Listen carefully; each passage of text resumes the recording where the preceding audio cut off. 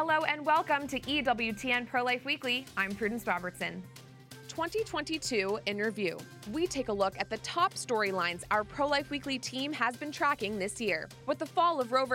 Wade taking place in June, the fight for the lives of little ones was at the forefront of virtually every political debate. Attorney General Lynn Fitch continues to be one of the many state leaders who want to carry our movement to even more victories. The violent surge of abortion drugs. Thanks to President Joe Biden, the mass production and sale of deadly abortion drugs continued here in the U.S. The way this story has developed throughout the year has made it clear that getting these drugs off the market is still very much an uphill battle. We look back on an important discussion with Tessa Longbonds. And speaking of the president, we give you a roundup of the ways Joe Biden has betrayed his role as second Catholic president by propping up the abortion lobby time and time again. In the name of democracy, he has abandoned every chief tenet of his own faith.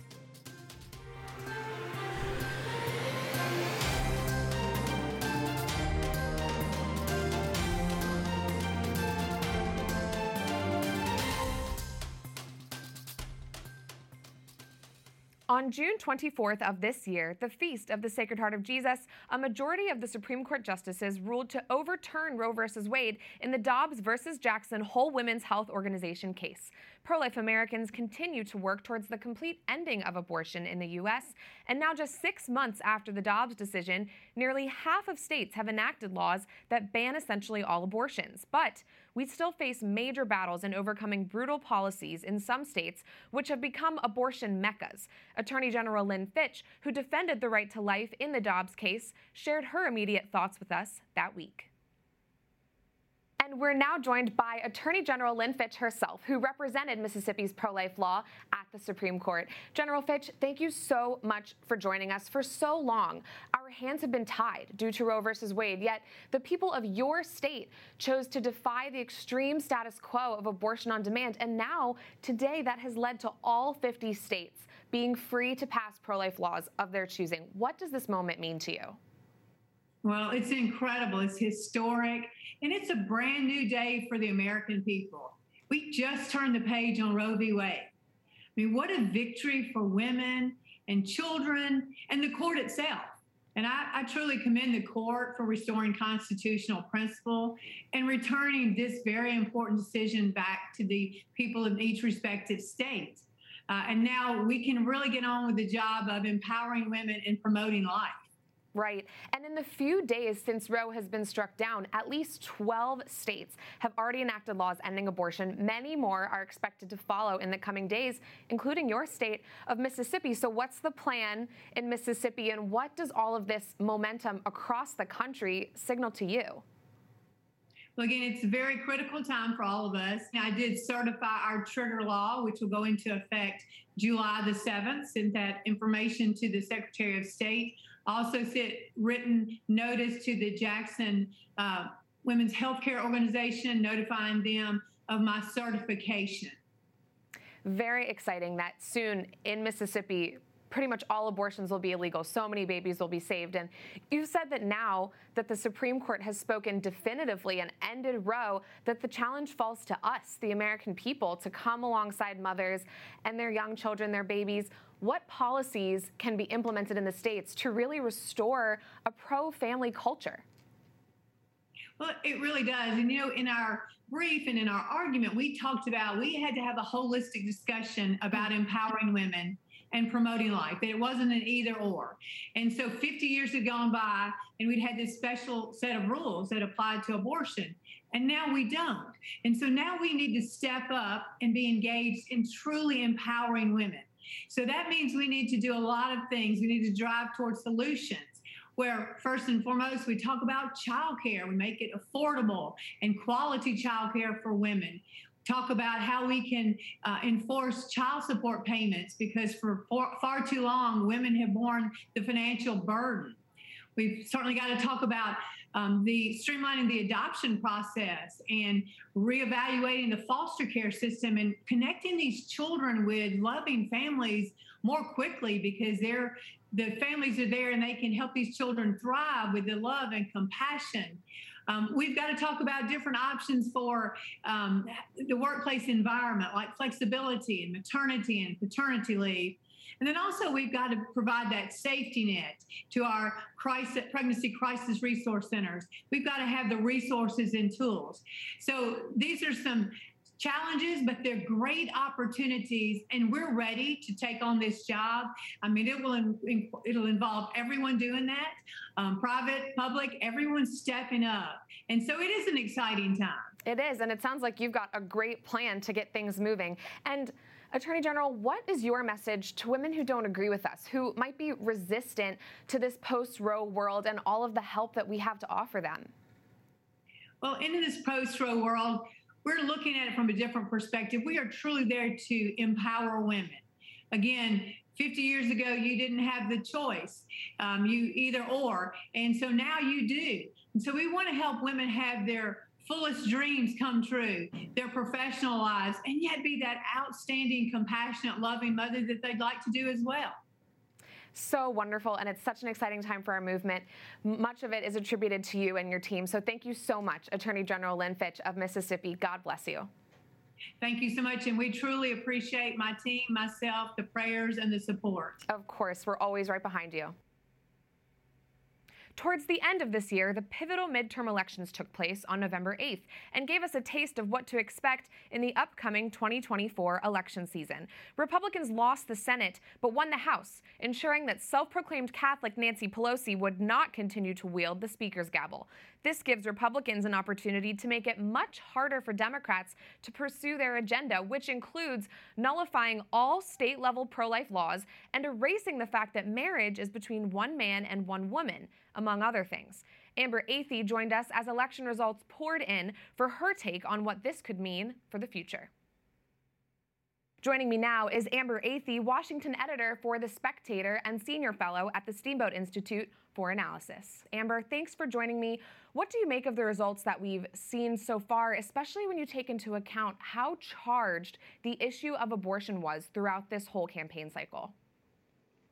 Yeah, I think, frankly, everyone on the GOP side really underestimated just how galvanizing of an issue that this was, because when we saw polls before the election, we saw that voters consistently did not rank abortion as a top 5 issue. They rated things like inflation, the economy, crime, and even the border ahead of abortion. However, when you look at the exit polls from Election Day and the early voting, of course, as well, abortion was second only to inflation. So what that tells us is that the left and the pro-abortion activists are incredibly motivated by abortion, and that led them to show up at the polls far more than anyone expected. Yeah, and we were, of course, tracking what was happening in battleground states very closely over the past few weeks. And while pro-life candidates succeeded in states like Ohio and Florida, they failed to pull out a win in Pennsylvania, and Arizona is looking pretty iffy at this point as well.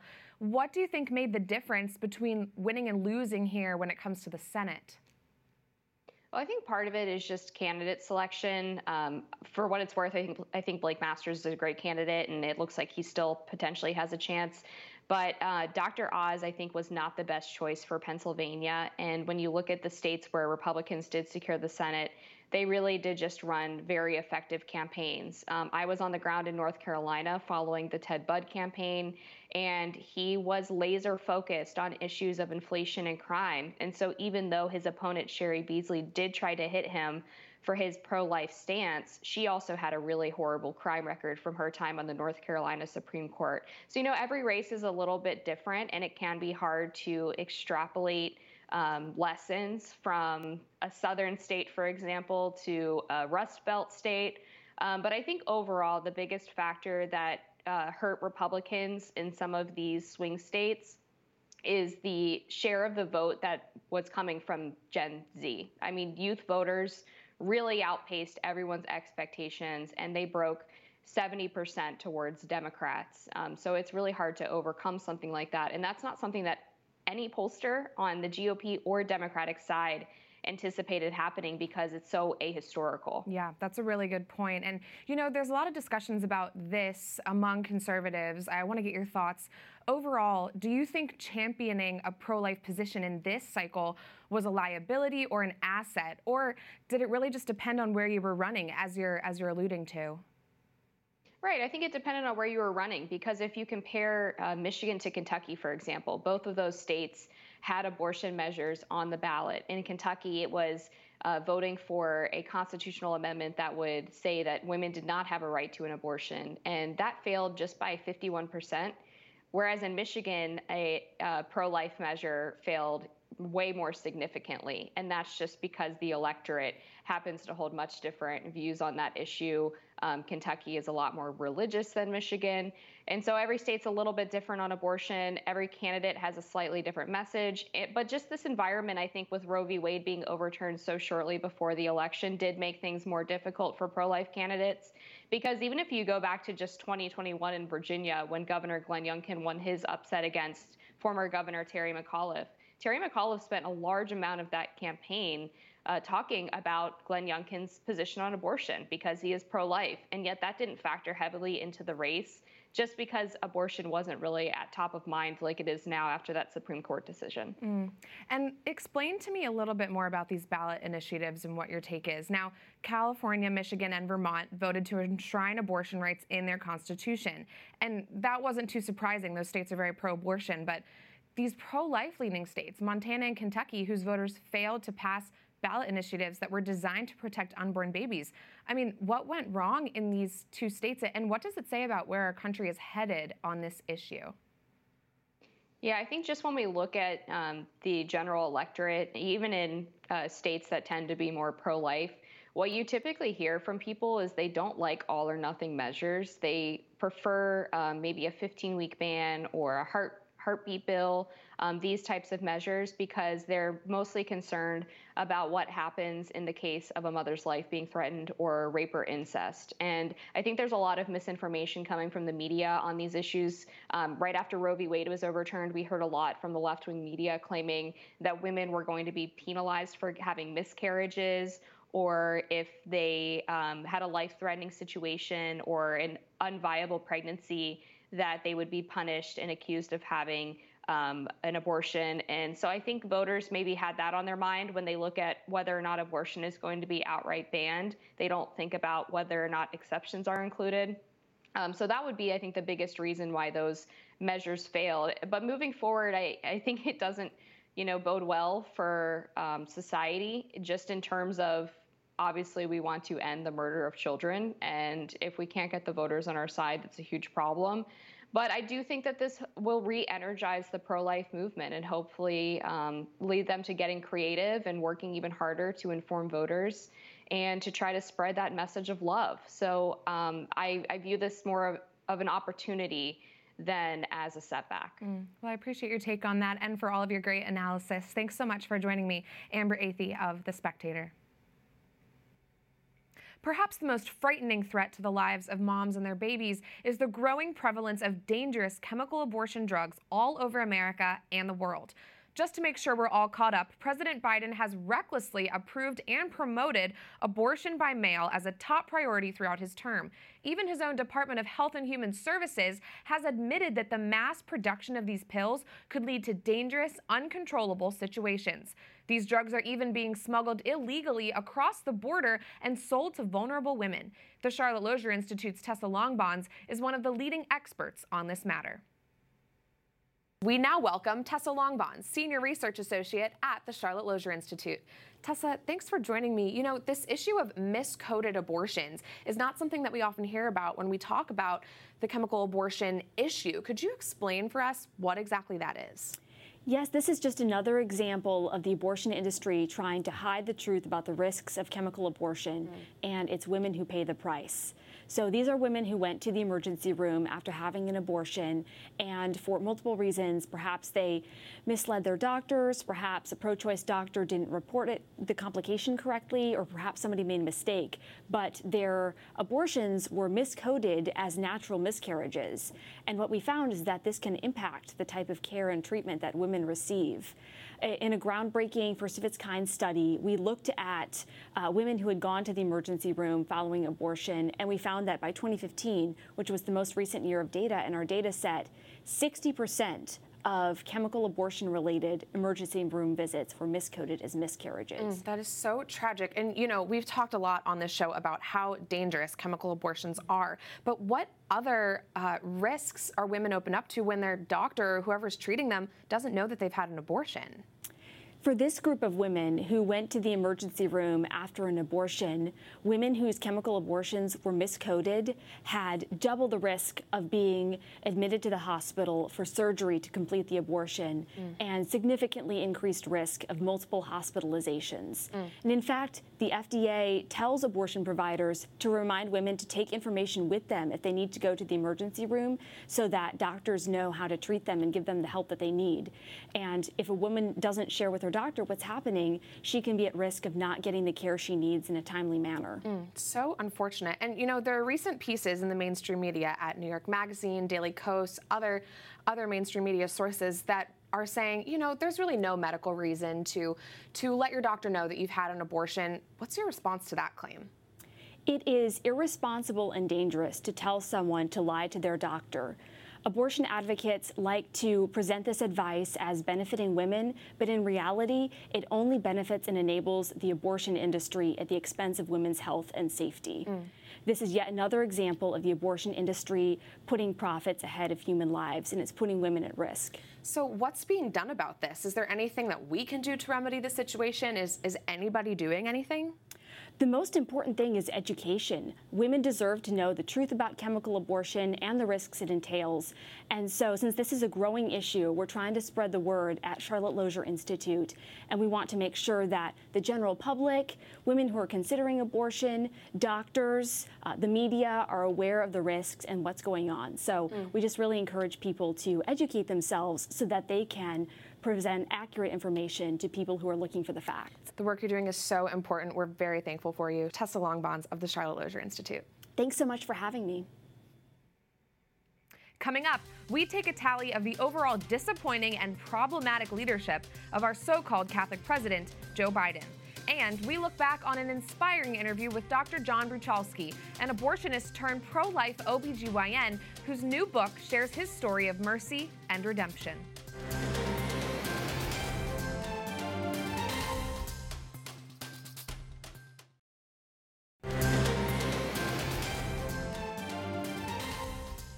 Welcome back to this special edition of EWTN Pro-life Weekly. I'm Prudence Robertson. President Joe Biden is our nation's second Catholic president, but has frequently gone against our church's teachings on abortion. That is this week's Speak Out segment.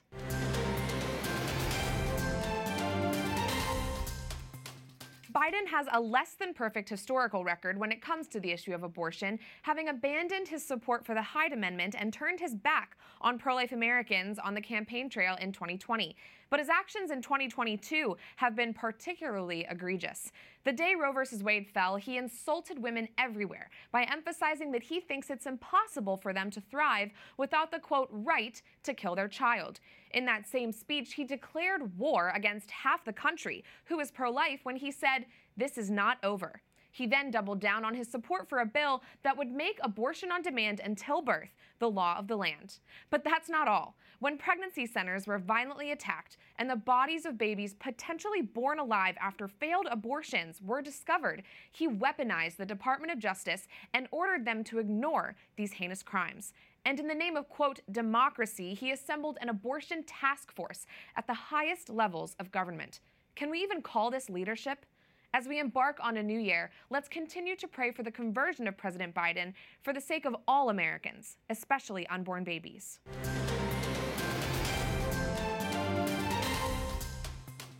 Many people who claim to be medical professionals say that, quote, women will die without the ability to kill their own children. Thankfully, some doctors can see through the hypocrisy of such a claim. One of them is Dr. John Bruchalski, who sat down with me when his new book launched to discuss his journey from abortionist to head of one of the leading pro-life conglomerates, the Tepeyac Center. The Tepeyac Center is just one of the thousands of life-affirming care centers that have continued to flourish in this post-Roe world. Right, we are here with Dr. John Bruchowski of the Tepeyac Center. He is the author of the new book, To Patients, My Conversion from Abortion to Life-Affirming Care. Dr. John, thanks for joining me this morning. Oh, Prudence, it is a blessing to be here with you. It's a blessing to have you here. And you began your book, congratulations on your new book, by the way. You began it really by talking about a medical misjudgment that happened in the delivery room and sort of spurred your conversion. Would you share what happened with us in that moment? Sure. The misjudgment was taking a good history and physical that all doctors should do. This was absolute, palpable cognitive dissonance. I was a second-year resident in a OBGYN training program, so we learned to do abortions at all times for whatever reasons. I wanted to be the best I could be, and so that's where I was during the daytime. However, as God is always a funny guy, he had me working at a pregnancy center at night, evangelical, First Assembly of God. And we were praying to show people that there was an option other than abortion. So can you imagine, that was unbelievable.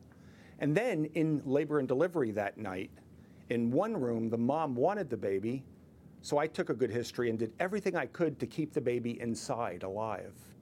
But in the next room, because the mom didn't want it, I didn't take a good history because it wasn't wanted.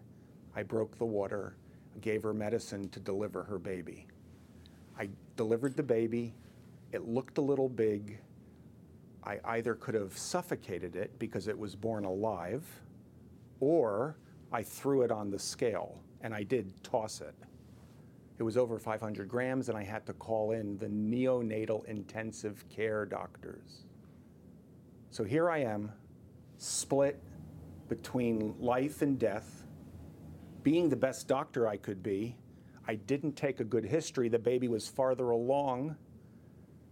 And in walked the neonatal doctor and said, "Why are you treating my patients as tumors? Come to me tomorrow, have some coffee, because you're better than this." And that's what started it. It was the facts of OBGYN wanting to have abortion as part of good health care, but then someone stopped me in my tracks and confronted me. That's that moment that I had to respond to. And Dr. John, praise God that that conversion began in that moment.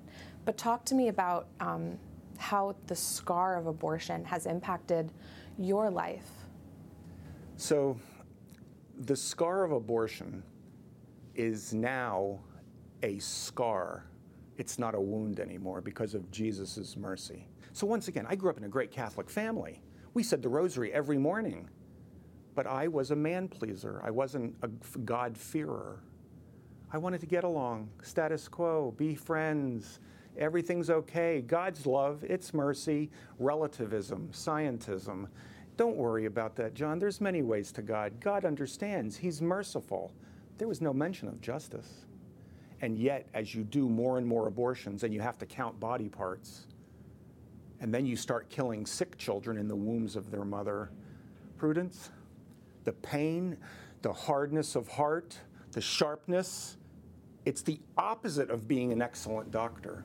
And for 50 years now, we've had abortion on demand as the foundation of excellent health care. And now you use your talents as an OBGYN at the Tepeyac Center, which you run. It's a pro-life center where you offer from start to finish everything that a mother needs, an expecting mother. Talk to me about the services you provide there. So we put the name Tepeyac in it against all marketing odds because Tepeyac is hard to spell. Nobody knows what it's the hill on which Our Lady appeared to Juan Diego, right? Yes. I put it in there because the pressures in medicine and the pressures in life are to go woke and broke spiritually.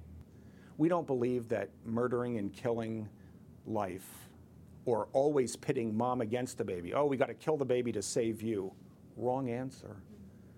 We've been treating miscarriages and ectopics and all the conditions of OBGYN for about 28 to 29 years without having to resort to elective abortion. Never. And that has attracted, we're still in business after 28 years, and it's very hard because you have to pray for us, and we have to pray for you because there are centers growing across the country. but the pressures against them are unbelievable.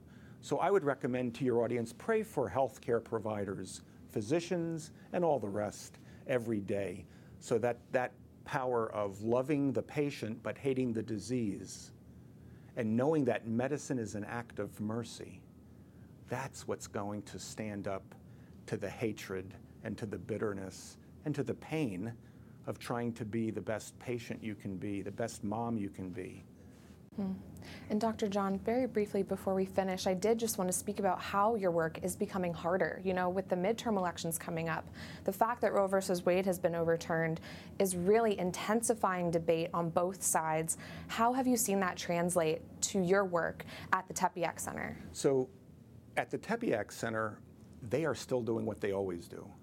I've had to move on to be president of Divine Mercy Care. So what's happening is we have an opportunity right now to say the word abortion, because the other side doesn't want to say it. We can say the word abortion, and we can reclaim so much of medicine right now. So Divine Mercy Care is not only raising alms for Tepeyac's care of the underserved, but we're also teaching medical students and residents and college students and other doctors who are just burned out and disappointed in what medicine has become. So this idea of medicine as an act of mercy, it's about teaching, assisting, and accompanying people, whether they're patients or providers, through this challenging time and maybe help them see there's a better way. Well, thank you so much for the work that you do. It's so needed. We're so glad to have you here, and congratulations on your new book, Dr. John Bruchowski. Oh, Prudence, thank you so much. God bless you. God bless you.